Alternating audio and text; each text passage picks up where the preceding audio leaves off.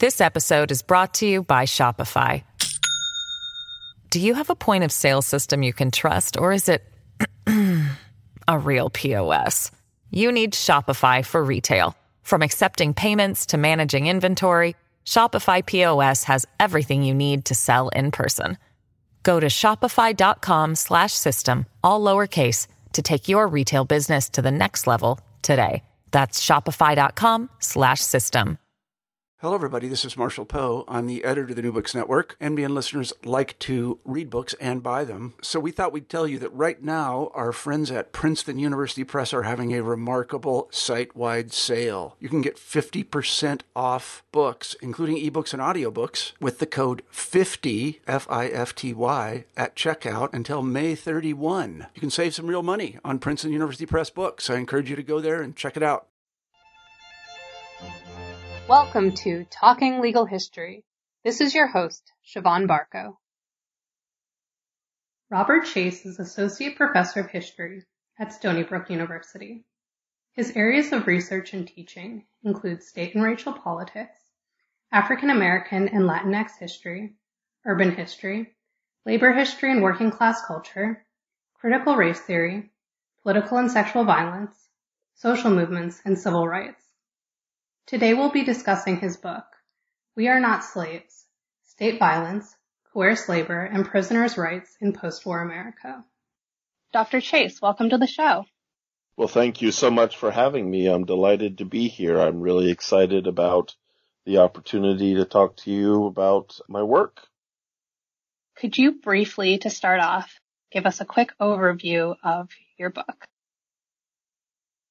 Historians can never do anything quickly, but I will endeavor to do my best. My book, entitled We Are Not Slaves, Coerced Labor, State Violence, and Prisoners' Rights in Postwar America, is really an attempt to offer an intervention into the fields, the growing fields, a very rich field of carceral state literature, mass incarceration, civil rights, Black Power, the Chicano movement, and also questions of sexuality and masculinity in the second half of the 20th century, which is to say it does a lot. And so the aim of my work is to try to make it more intersectional so that while the subject is the prisoners' rights movement in the American South, and principally Texas is the narrative that drives the study, it also attempts to intersect with a number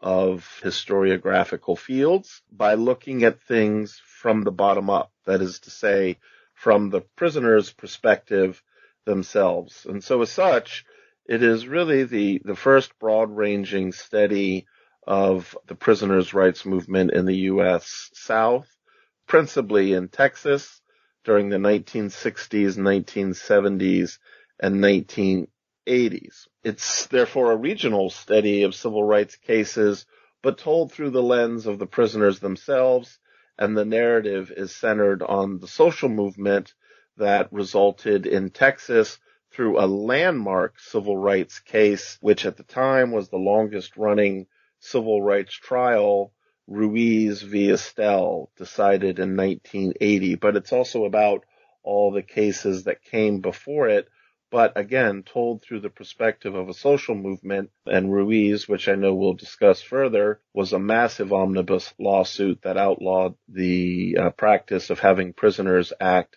as openly armed convict guards. I should say that my work is about two different simultaneous narratives.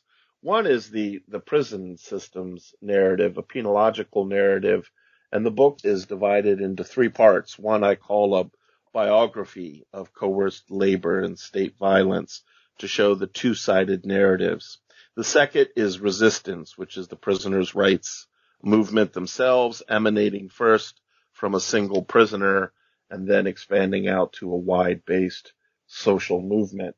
And then third is how the system responded with militarization, with gang injunction laws, with a kind of outsourcing of state violence to prison gangs where white Aryan Brotherhood members hunted down African American and Chicano prisoners who were engaged in civil rights struggles and resulted in what I call a Sunbelt militarized prison.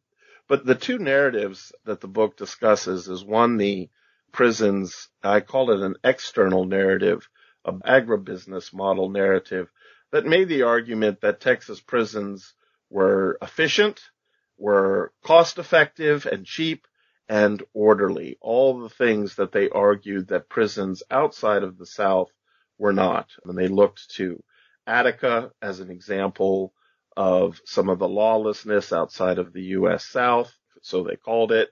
They looked to George Jackson and the struggles in California prison system and made a counter-argument that Texas prisons were self-sufficient and extremely low cost. I mean, just to give you one example, in 1951, the average cost of maintaining a prisoner in 44 states was $2.23. But in Texas, it was really very low at 49 cents. And this low cost feature continued into the late 1970s, where Texas spent only $47 million to hold about 23,000 prisoners, which was about 5 times less than what New York and California spent on prison populations of 18 and 20,000 respectively. So it was a very cheap system to run. And that was the argument that the prison system made. But behind this narrative of business efficiency, centered on an agribusiness narrative of cotton picking, which was for state-made use, was a story of prisoners who acted as guards, which is what kept the system, in part, so cheap. For instance, Texas not only did not pay their prisoners anything for their labor, but they had the lowest guard-to-prisoner ratio at 12 prisoners to every guard, where the national average was 3 prisoners to every guard. But the reason they could do this is because they depended upon a system of labor division. And in this system of labor division, other prisoners who were known as trustees or building tenders acted as guards, and they were openly armed. They had certain privileges that allowed them to roam the prison freely, to have its keys, to move a prisoner from one cell prison or wing to another. And within that system, they created an internal system of slavery over prisoner bodies, buying and selling in a rapacious sexual trade the bodies of other prisoners. So while most regular prisoners worked in the fields as unpaid, coerced 20th century slave labor, these privileged prisoners constructed an internal slave economy where they bought and sold the bodies of other prisoners as sexual subjects, objects of rape, and as domestic cell servants. This system was a hierarchical labor regime that constituted a vicious sex trade in which building tenders were given the tacit approval from the prison administration to use their power to rape other prisoners and to engage in the buying and selling of these bodies as a sexual commodity that signified cultural standing and societal power. It also created a racial hierarchy because the head building tender of any prison system, who generally had more power over prisoners than all correctional officers, except perhaps for the warden or assistant warden, was usually white, and it favored white prisoners. So it's this hidden division of labor that connoted racial, sexual, and gender power and sexual power that prisoners sought to expose over 2 decades of prisoner litigation and political organizing. And so in this way, I think about truth and mythology and litigation as a truth-telling project, and I draw heavily, for instance, on Richard Slotkin's notions of mythology and violence, where he wisely wrote that myth describes a process credible to its audience by which knowledge is transformed into power, and that narratives of terrible mythic power can therefore, quote, reach out of the past to cripple, incapacitate, or strike down the living. And so what these prisoners tried to do was to counter this terrible mythology of efficiency, low cost, and order with a counter narrative that I call a carceral dialectic of the fact that they were indeed slaves of the state. And so they offered a counter slave narrative. And that's the scope and focus of the book. And of course, then I take it through the 1980s to also discuss the role of a transition from the Southern prison plantation to a Sunbelt militarized prison system. How does your work intervene in prior treatments of prisoner rights movements? Yeah, there's been so much written on that. So this book really draws upon this rich body of new and emerging work on the carceral state. I would say it offers a critical intervention to several disciplinary approaches to prisoners' rights and court intervention, while also taking up civil rights action, law, and social movements through the lens of both radicalism and how people organize, not just mobilize, as Charles Payne put it. Until recently, most historical and sociological scholarship had ignored this movement altogether and or been dismissive and critical of this work, thinking, for instance, that the California radical prisoners' rights movement offered a kind of, as Eric Cummins called it, a naive casting of prisoners as society's leaders.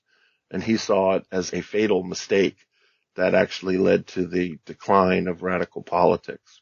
And, sociological work tended to think about prisoners' rights as something that endangered the tranquility of an otherwise ordered and authoritarian prison community. But the past decade or so of prisoner movements and Black Lives protests has occurred within a context of a change in historical scholarship. Dan Berger's Captive Nation, Heather Thompson's Blood in the Water, one looking at a wider metaphorical shift in Black political radical imagination emanating from California, and Heather Thompson looking at Attica and its legacy, have caused historians to rethink the role of prisoners' rights and prisoner radicalism in the 20th century. My contribution is to look beyond the tragedies at Attica and Soledad Prison to think about the 2 decades of struggle by prisoners across the nation who demanded that institutions of criminal justice also act as spaces of social justice. So one of the contributions that I make is to place my work alongside that of other new work, but to offer the South and the American Southwest as critical terrain for the transition to prisoners' rights, and therefore to challenge the declension narrative of the 1970s as the decline of civil rights work, of active political agitation, and of the dawn of the carceral state, when in fact the carceral state was challenged, and quite vehemently. So my work is a two-pronged study of this challenge on the one hand, and then the coalescing around a new kind of carceral state on the other. So I would say very quickly that my work offers 5 key historiographical interventions. The first, as I said, is to look at the U.S. South and Southwest as critical to the construction of the carceral state and the prisoners' rights movement, a story that really has yet to been told until the publication of this book.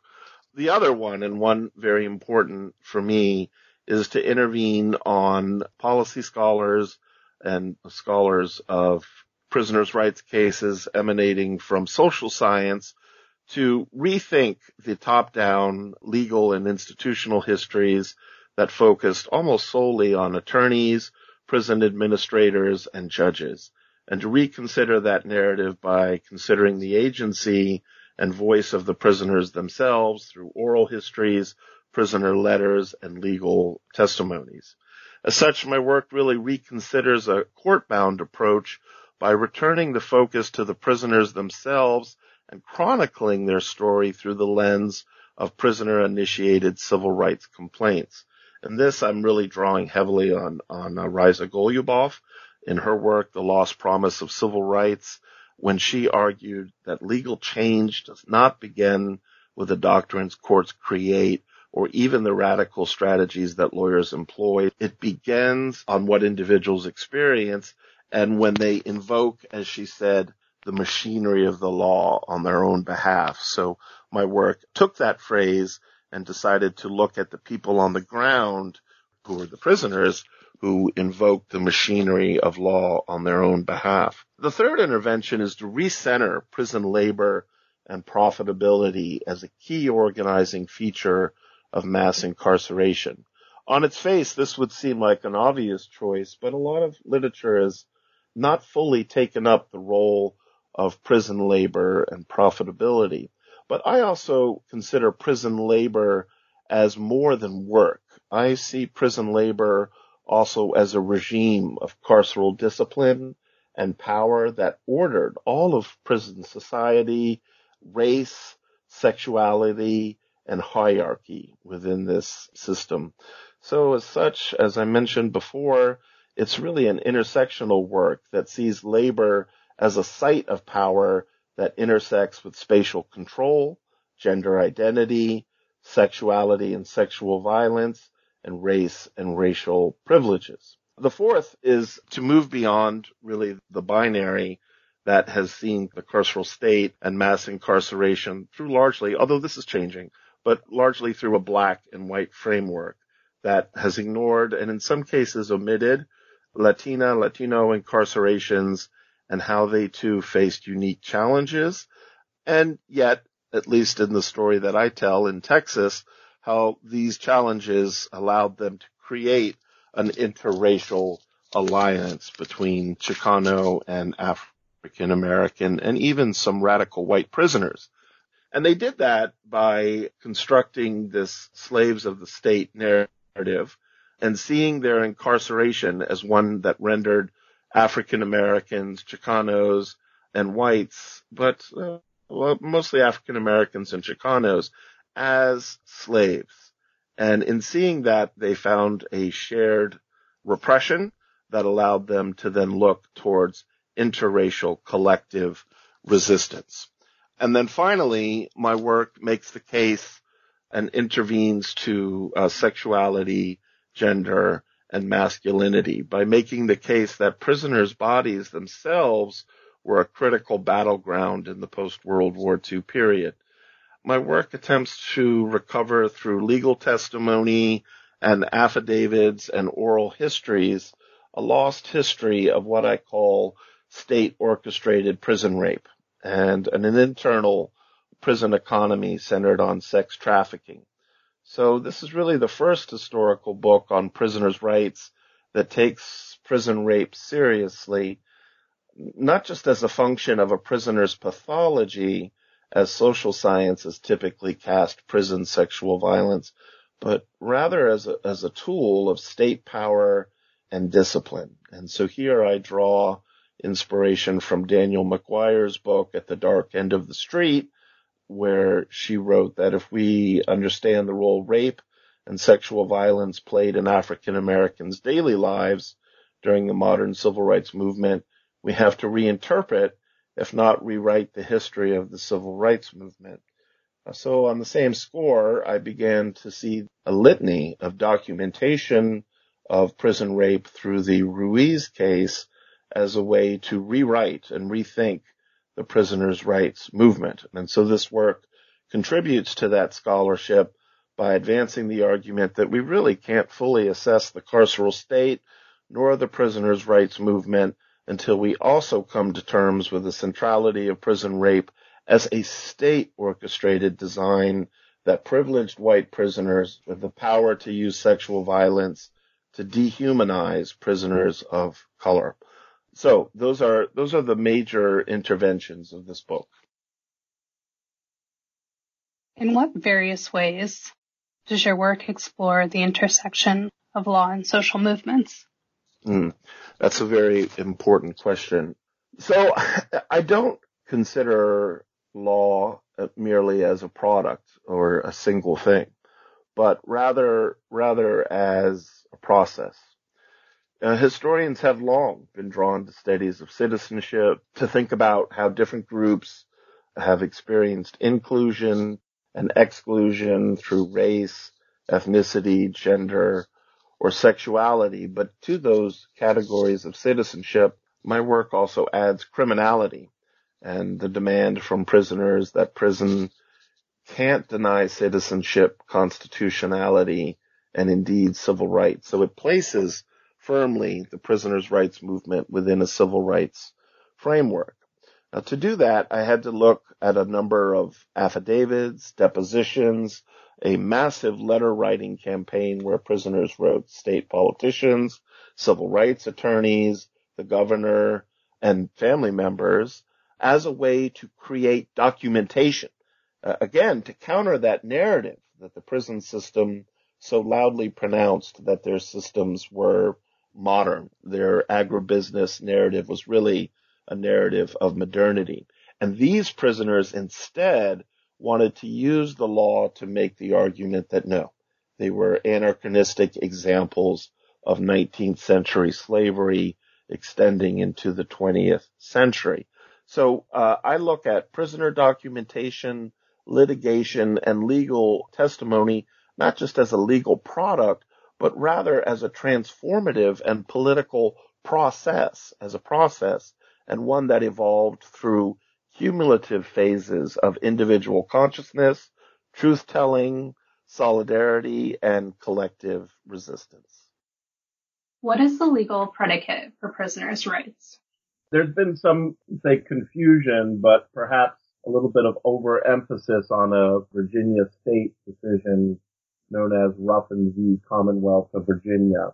This decision in 1871 out of the Virginia Supreme Court declared that a prisoner was a slave of the state and that a prisoner then was civilly dead and had no legal standing. This had to do with a prisoner named Woody Ruffin attempting escape and killing guards. And the defense argued that the prison follows the prisoner wherever he may go, over the idea of the concept known as vintage. But this predicate for the denial of prisoners' rights is a little overstated. It was really a hands-off doctrine, become a bit of a prima facie narrative about prisoners' rights, and it's complex in that much of the prison does represent a state of slavery, but the courts themselves did not consider prisoners slaves, and that's very important because that becomes the kernel on which they eventually are able to sue for prisoners' rights. So on the one hand, prisoners make the argument that the condition of their confinement renders them as slaves of the state in a very visceral and real way through their lived experience, but the courts deny civil rights more on the predicate of federalism than slavery. And in fact, when I did some research on this, looking at the concept of civil death and slaves of the state, I found that there were very few cases that actually cited the Ruffin v. Commonwealth case. And as the New York case Avery v. Everett of 1934 put it, following the legal history of civil death was like walking an unlighted path in the murky dark of contradictory law. And between 1871, so it goes back and forth, and between 1871 and 1964, the Ruffin v. Commonwealth case was only cited approximately 13 to 15 times, most often, though, to refute the slave of the state language. For instance, in the 1933 West Virginia case, State v. Dignan, the court declared quite openly that, and here I quote, the principles of the Ruffin case are not the laws in this state. Here all men are entitled to the protection of the Constitution, and this protection is not forfeited by even a convict. And then in the case of Moss v. Heyer, which was a West Virginia case, a prisoner conducting road work was struck by a driver. and attempted to sue the driver for damages. And the defendant cited Ruffin, saying that the prisoner was civilly dead and therefore not a citizen and could not sue for damages. But in its ruling, the court cited cases where ex-prisoners had successfully sued for personal or property damages, as well as the fact that a prisoner, unlike a slave, could hold property. And as such, they made the argument quite firmly that a prisoner was not a slave, drawing heavily on the 1909 Westbrook v. Georgia case, which said explicitly that, quote, the convict occupies a different attitude from the slave towards society. He is not mere property without any civil rights, but has all the rights of an ordinary citizen, which are not expressly or necessarily by implication taken from him by law. So the reason why these are so important, these cases, Westbrook v. Georgia, and also the Hire case, are because they reject the Ruffin v. Commonwealth case of slaves of the state, and they allow a prisoner eventually to sue in federal court, but only after the intervention of the Supreme Court in the case of first Robinson v. California in 1962, and then Cooper v. Pate in 1964. Nonetheless, there's sort of a two-sided story here of prisoners experiencing their confinement as if they were slaves, not being paid for their labor, experiencing corporal punishment, working particularly on southern prisons like Texas, in fields of former plantations, living on the grounds of former plantations, ensconced in the southern driver system, bound up in the trustee system that gave certain privileges to prisoners, particularly powerful white prisoners, while buying and selling other prisoner bodies quite wantonly in the sex trade. So it's a two-sided story of how the law sees the condition of prisoners not as slaves and eventually granting them the opportunity to sue for civil rights, but prisoners creating even their legal argument that they were being treated as slaves of the state and pursued a social movement within the law on those grounds. This episode is brought to you by Shopify. Do you have a point of sale system you can trust, or is it a real POS? You need Shopify for retail. From accepting payments to managing inventory, Shopify POS has everything you need to sell in person. Go to shopify.com/system, all lowercase, to take your retail business to the next level today. That's shopify.com/system. Now could you tell us about Ruiz v. Estelle and what came after? Well, that is a long answer, but I will try to keep it short. So the case went to trial in 1978, but it was filed in 1972. But Ruiz v. Estelle is part of a longer legal evolution and trajectory of prisoners' rights cases.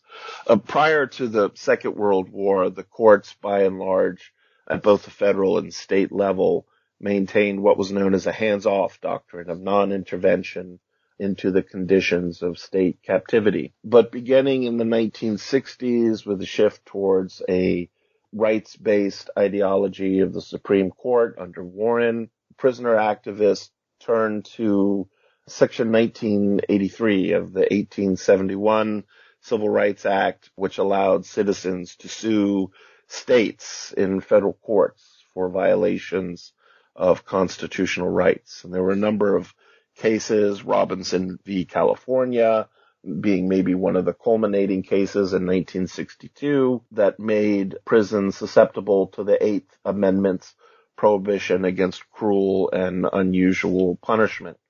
And then in 1964, extending civil rights to prisoners became a national issue when a Muslim prisoner in Illinois named Thomas X. Cooper was barred from access to the Quran. And as Gilbert Felber has shown in his new book, Those Who Know Don't Say, the Nation of Islam had long been actively organizing black prisoners around religious, racial, and personal transformation. The story of Malcolm X conversion in the 1950s Massachusetts penitentiary is just one of many. In any event, the decision in Cooper v. Pate in 1964 allowed federal courts to intervene into state prison systems, and I argue that this really did for prisoners' rights what Brown v. Board of Education had done 10 years earlier for the role of federal courts in state civil rights. And within a decade of this decision, the Supreme Court, Justices Brian White, in the decision Wolf v. McDonald, argued that, quote, there is no iron curtain drawn between the Constitution and the prisons of this country, end quote. And so in the aftermath of this decision, prisoners' rights suits increased from only about 218 nationally in 1966 to over 18,000 by 1984. Between 1970 and 1996, the number of suits leapt an astonishing 400%. And in the story that I tell in Texas, the implementation of this opportunity for prisoners to sue state systems in federal court was manifested first by a single prisoner named Fred Cruz. Fred Cruz had gone to prison at a young age. He had only had an 8th grade education, but he became self-taught. And part of the centrality of this book's argument is that prisoners engage in their own kind of carceral rehabilitation, I call it, by engaging in reading not only the law, but philosophy, reading Frantz Fanon, much of the Black radical critiques of colonialism, and they developed what Robin Spencer has called in her work on Black Power a kind of mind change, a shifting ideology of who they were through both their philosophical, political, but also legal education, and they became their own attorneys, filing writs of habeas corpus. And in Texas, they were known as writ writers for this fact. And Cruz is really sort of the beginning point of this effort in Texas, but he makes a common ally outside of the system. So this is also a story of how people within an institution make allies outside of even the oppressive environment of prison by meeting Frances Freeman Gillet, who is a white attorney, part of Lyndon Johnson's Great Society and an anti-poverty program.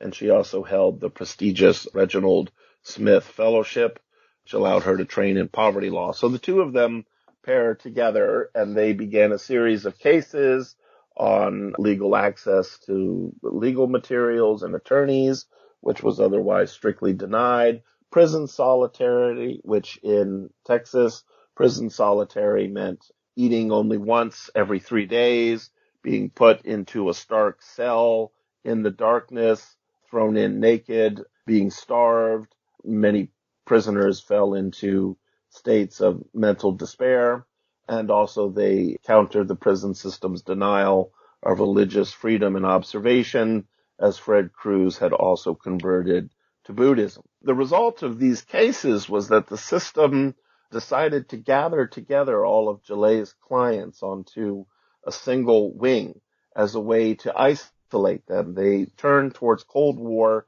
ideologies of containment and quarantine and tried to isolate them. But of course, isolating them only created a kind of intellectual, social, and legal school for more legal work against the prison system.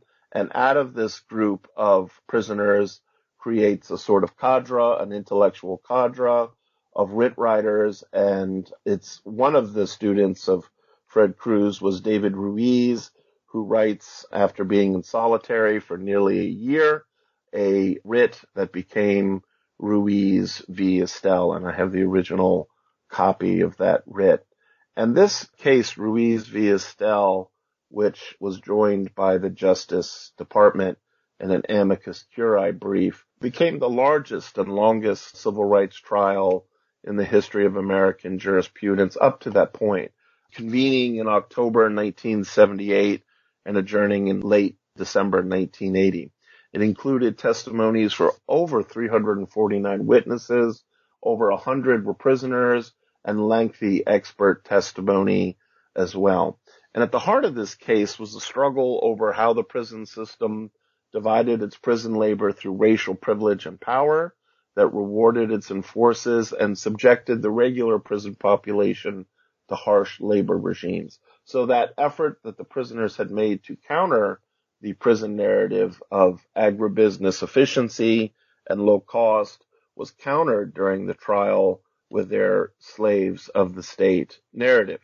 And doing so really challenged the policing powers of the states as broadly enumerated residual powers of the 10th Amendment to the U.S. Constitution.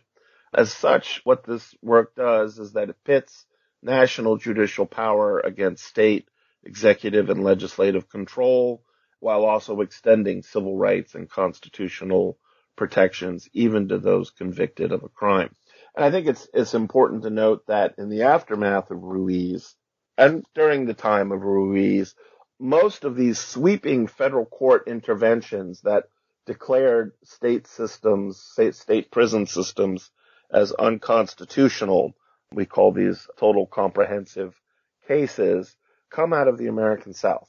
Federal courts found 8 of the 11 states of the American South as having unconstitutional prisons or prison systems, 6 totality of conditions cases in Alabama, Arkansas, Mississippi, South Carolina, Tennessee, and Texas. Others had their flagship prisons flagged as unconstitutional, but only 4 of the 39 states outside of the South had been subject to a similar totality of conditions interventions, and these were Alaska, Delaware, New Mexico, and Rhode Island. So while non-Southern prisons definitely suffered from prison abuse and severe brutality, the federal court had its gaze focused on the Southern prison system, and the civil rights attorneys and prisoners themselves were able to successfully cast Southern prisons as anachronistic examples of Southern brutality that denied civil and constitutional rights.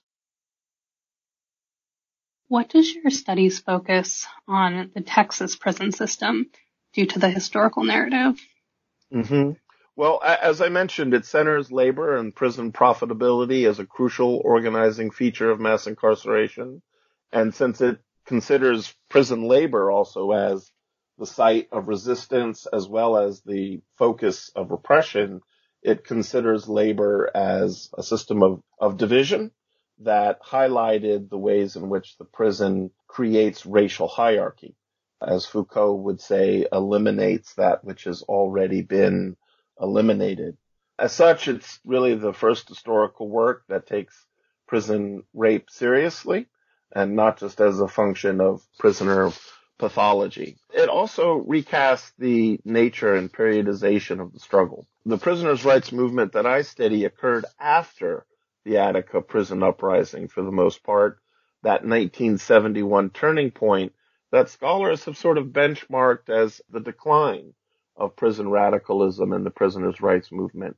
But my narrative of prisoner activists continues into the early 1980s, where the Southern prison system reorients its disciplinary model from the agricultural Jim Crow disciplinary regime to one centered on Cold War era militarization. I also name a wide system of violence within the state as carceral violence. And this is a broad category that includes state-sanctioned corporal punishment, daily physical abuse, coerced and unpaid labor, torture, such as the practice of handcuffing prisoners to overhead bars where their bodies are hung suspended overnight, sleep deprivation, starvation in isolation and solitary cells. And it suggests then this larger history that carceral violence has survived attempts at reform and yet perpetually clings to the prison for historical reasons that the public and future policymakers should know. So how do you read legal and state documentation through the lens of prisoner resistance? Well, I think, as I mentioned earlier, that I think about prisoner documentation, litigation, and legal testimony, not just as a legal product, but as a transformative process. And that I draw on scholars who've thought a lot about how individuals change and transform. And doing this kind of legal documentation was at first an individual process. One person would do it, knowing and thinking that their experience was theirs and theirs alone. But then they would have to maybe find someone who knew the law, someone like Fred Cruz, or another writ writer that I write about, a bank robber turned documentarian within the system named Lawrence Pope. And they would realize that other prisoners experienced the same thing. And then they would file that documentation, and it became a testimony, what I call testimonies of resistance, drawing on Mario T. Garcia's conceptualization of oral histories themselves as testimonios, he called them, which he said, and I quote, are collective in nature because they address collective struggles. And so to that definition, this book adds legal documentation as testimonies of resistance, as a kind of politics of truth that draws on the ways in which legal work was also political work, was transformative, and moved the individual from their own plight to a wider effort at collective resistance. What primary discourses embodied the social justice campaigns emanating out of prisons? Well, this work takes up what Dan Berger has called a strategy of visibility, to look at how the prisons as slavery narrative, which was happening all over the country. It was happening at Attica. It was happening in Soledad. George Jackson fomented it. But to look at how that was applied in Texas and how that was applied in the American South. And across the American South, the charge that prisons constituted 20th century slavery had some very literal physical manifestations. Southern prisoners forced them to work on former plantations. That's where the site of many Texas's prisons were. They were not paid at all. They worked in agriculture. They picked the cash crop of cotton. They worked under white prison bosses who were openly armed. They faced routine corporal punishment and state-orchestrated sexual assault. And while prisoners everywhere went from what Angela Davis called the prison of slavery to the slavery of prison, prisoners in the U.S. South underwent a distinct geographical imprisonment that made their legal condition as slaves of the state a visceral indictment against Southern prison practices. And so Southern prisoners' rights campaigns drew on their own geographical, physical history tied to the Southern plantation regime, tied to 19th century slavery, to make the argument that they were not slaves and that they were entitled to civil rights. As such, this work then really kind of draws on the historiography of slavery to offer the important lens of change over time, region, and space as an intervention to carceral studies. You know, from popular documentaries like the recently released 13th to scholarly narratives, there's been a tendency to sort of stress uniformity. An important stress. It creates collective resistance. But this uniformity runs the risk of flattening historical difference, regional and space, into a singular expression of racial oppression that operates the same way at all times and all places. But I draw upon, as a former student of his, Ira Berlin's work in the essay Time, Space, and the Evolution of African American Society. And in that essay, Berlin argued that slavery had to consider change over time and space as a way to not only analyze through a more historic lens, but to understand that resistance was born out of the particular place and nature of how slavery operated, because it did not operate the same time in all places. In the same way, incarceration, particularly before 1980, did not operate the same way in all times and in all places, and therefore the resistance against it changed from place to place, and the level of success in that effort changed from place to place. How does federalism play out in your narrative? And how does your story connect to the punitive turn in sentencing and drug laws?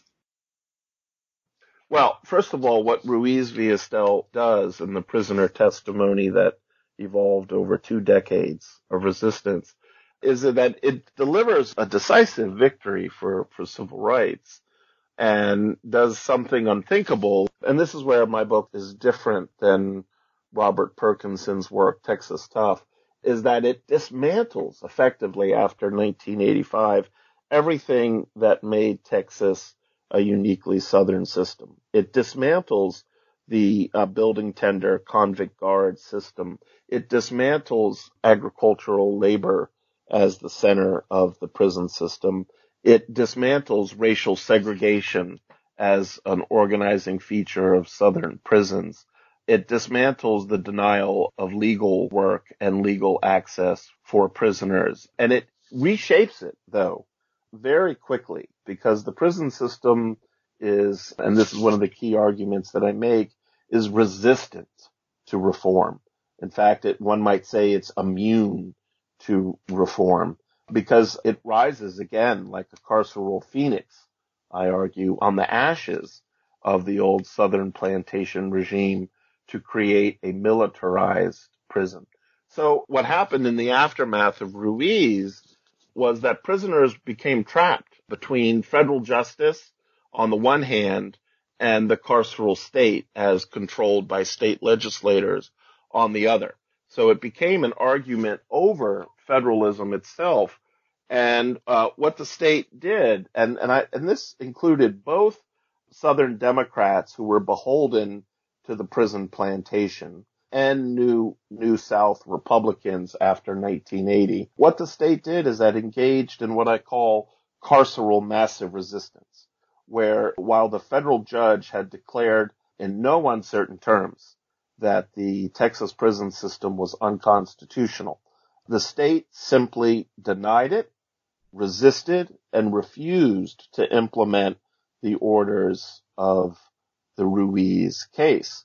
And so for nearly 6 years, between 1980 and 1986, prisoners were trapped within this struggle over mass incarceration in the state and the effort of the state to engage in carceral massive resistance. And in this moment, the system is also vastly expanding, where prisoners are trapped in a growing system where they are in cells meant for 1 or 2 people that are overcrowded with as many as 5 or 6 people.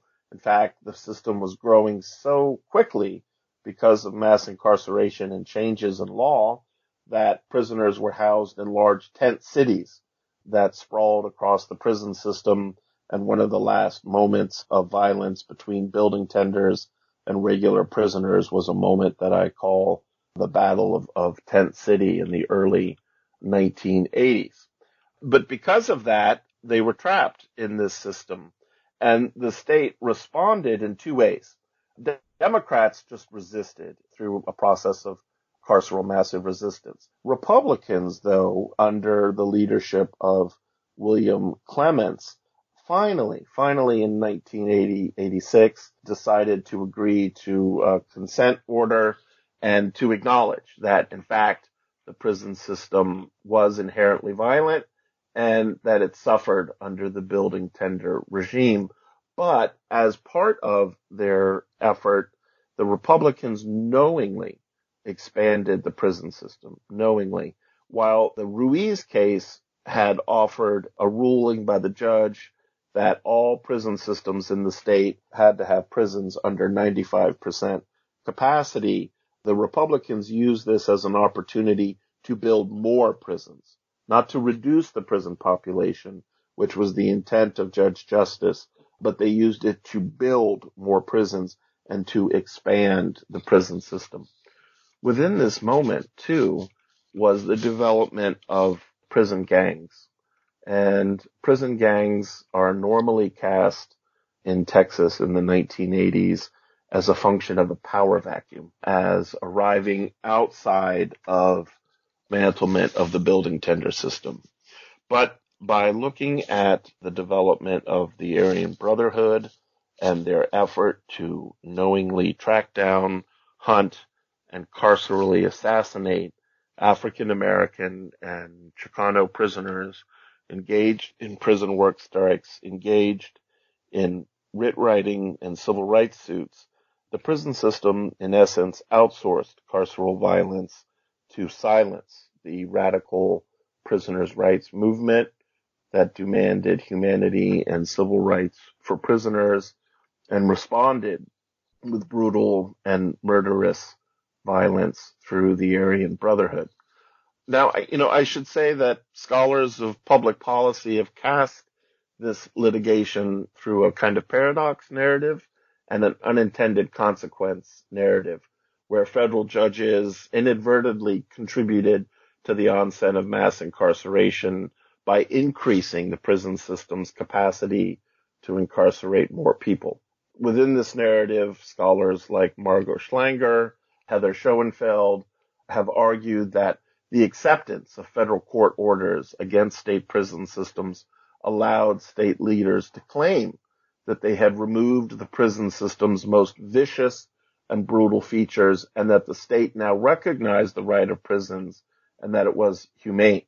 And a prison system that claimed it was free of brutality therefore became less susceptible to alarmist charges over its ever-expansive growth.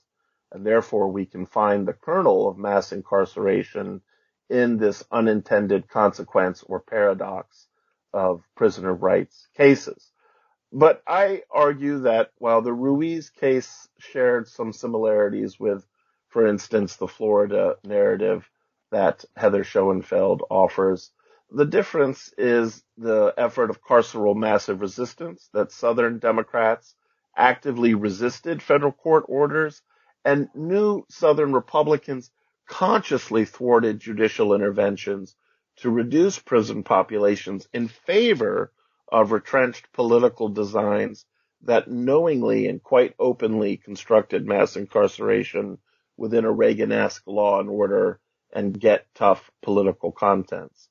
And so therefore, by placing prisoner litigations under the lens of social movements and prisoner-based civil rights rather than top-down public policy or political elite lens, this book really reconsiders the degree to which the path to mass incarceration was politically uncontested. How does your narrative help us understand the origins of mass incarceration? Right. It's a very complicated narrative. As I mentioned, some scholars of the prisoners' rights cases, particularly Heather Schoenfeld, have made the argument that there is a case of unintended consequences, that the intervention of federal court created an expanded bureaucracy within the criminal justice system, and that expanded bureaucracy created, in fact, more prison growth, more prison development, more prison construction, and harsher sentencing laws. And as I had mentioned previously, my book is really about something different, which is not about federal bureaucracies or even state bureaucracies expanding prisons, but rather Democrats beholden to the old prison plantation refusing to implement federal court decisions, even in the 1980s, into the 1980s, and holding on to the prison plantation through carceral massive resistance is what I call it. And then new Republicans like William T. Clements making a determination that they will grow the prison system, even though the federal court was interested in limiting mass incarceration by making no prison hold more than 95% of its capacity. The court wanted to reduce prison population, and new Republicans simply decided that they would use that as a rationale to build more prisons, quite in defiance of the court. I think it's important when we think about this connection to mass incarceration to realize that while some very popular authors like Michelle Alexander have made arguments about the war on drugs and the role of federal power, that it's in the states where we see the most prison growth, that the states hold more than 1.35 million people in cages, behind bars in prison. And in fact, the amount of those people within prison who are incarcerated for drugs only represent about 20% of that population. So the role of federal drug laws and the war on drugs is certainly part of mass incarceration, but it's not all of it.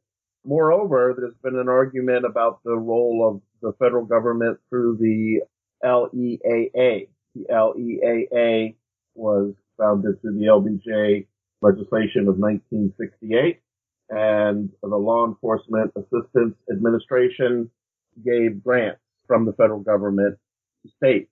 But we find that this federal largesse is also uneven. In the writing of this book, I looked at the LEAA annual reports and discovered that during the decade of the 1970s, from 1969 to 1979, the amount that went to states varied. And what I found was that the southern states received the least amount of LEAA funds, and yet it's in the American South where prisons grew to the largest number of people, and indeed the incarceration rate in many southern states, particularly Texas, outstrips other states. Alabama, for instance, over that 10-year period, received only about 62 million, whereas by contrast, California, which was the state that received the most money from LEAA, received about 362 million. So it's uneven. So one of the arguments that my books make is that we need to look at more local causes and not just look to the federal government, that we need to look to the states. And when we look at the states, we see how individual state laws developed prisons, sometimes outside of what the federal government was doing.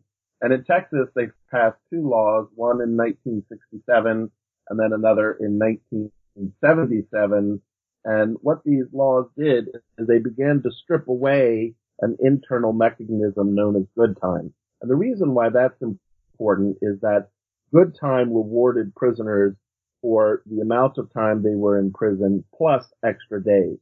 And how the system incentivized its trustee convict guard system was to reward more good time to prisoners who acted as convict guards. So in other words, their freedom was their reward for their service.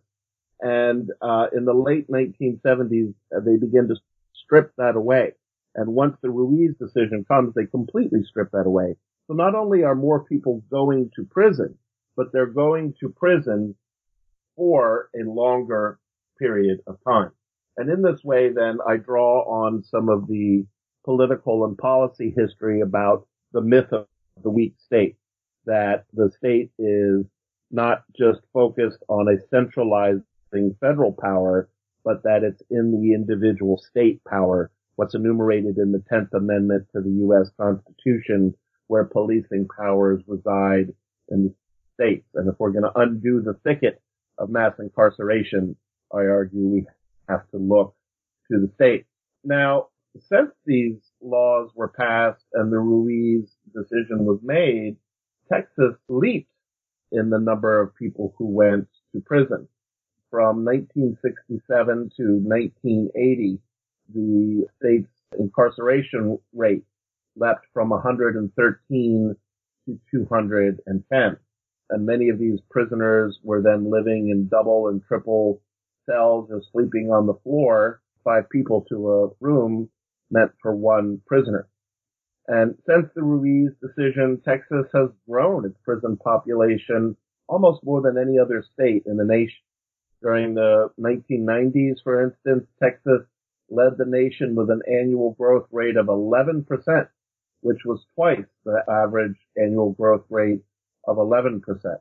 In the 2000s, the incarceration rate in Texas had gone as high as 730 prisoners per 100,000 residents.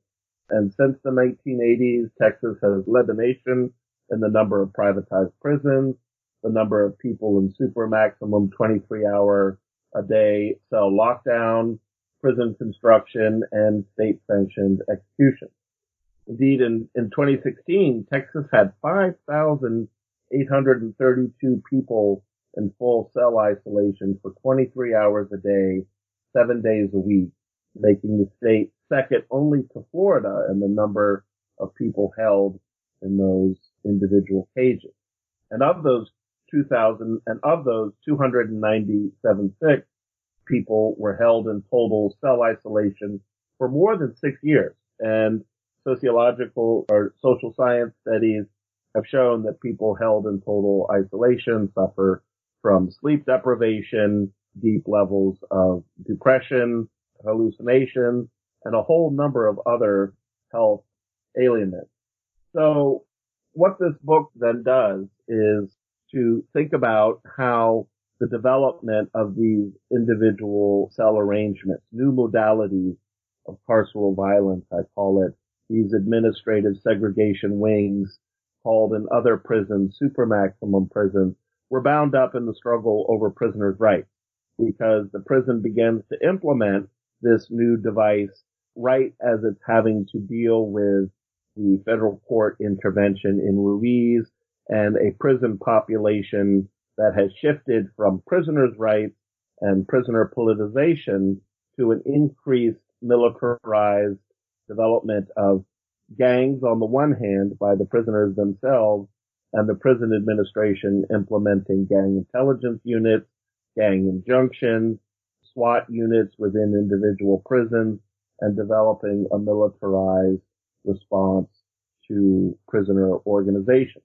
So when we think about where we are today in all of this, one of the arguments that my book makes is to connect the current debate and struggle with the modern day system of the carceral state and mass incarceration with the prisoners' rights movement of the 1960s, 1970s, and 1980s.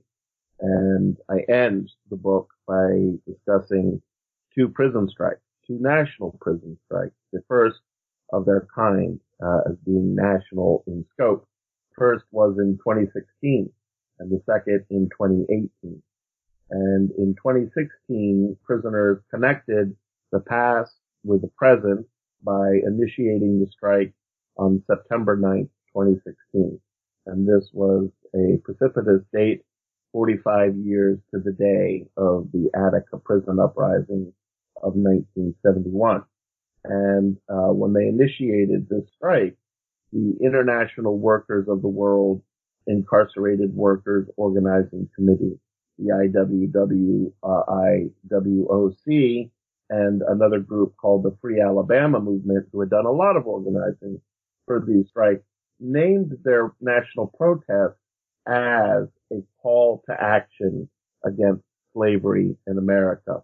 Once again, drawing on that deeper and longer history that prisoners had made across the country, but with some particular success in the courts in the American South during the 1960s, 1970s, and even into the 1980s, that they were slaves of the state. And again, a second prison strike in 2018 made a similar argument when the Jailhouse Lawyers Speak, an organization for prisoners meant to provide legal aid, developed a strike after, in South Carolina, 3 prisoners who were isolated alongside rival gang members were killed. And there, the Jailhouse Lawyers Speak organization called prisons war zones, that prisons in America are a war zone.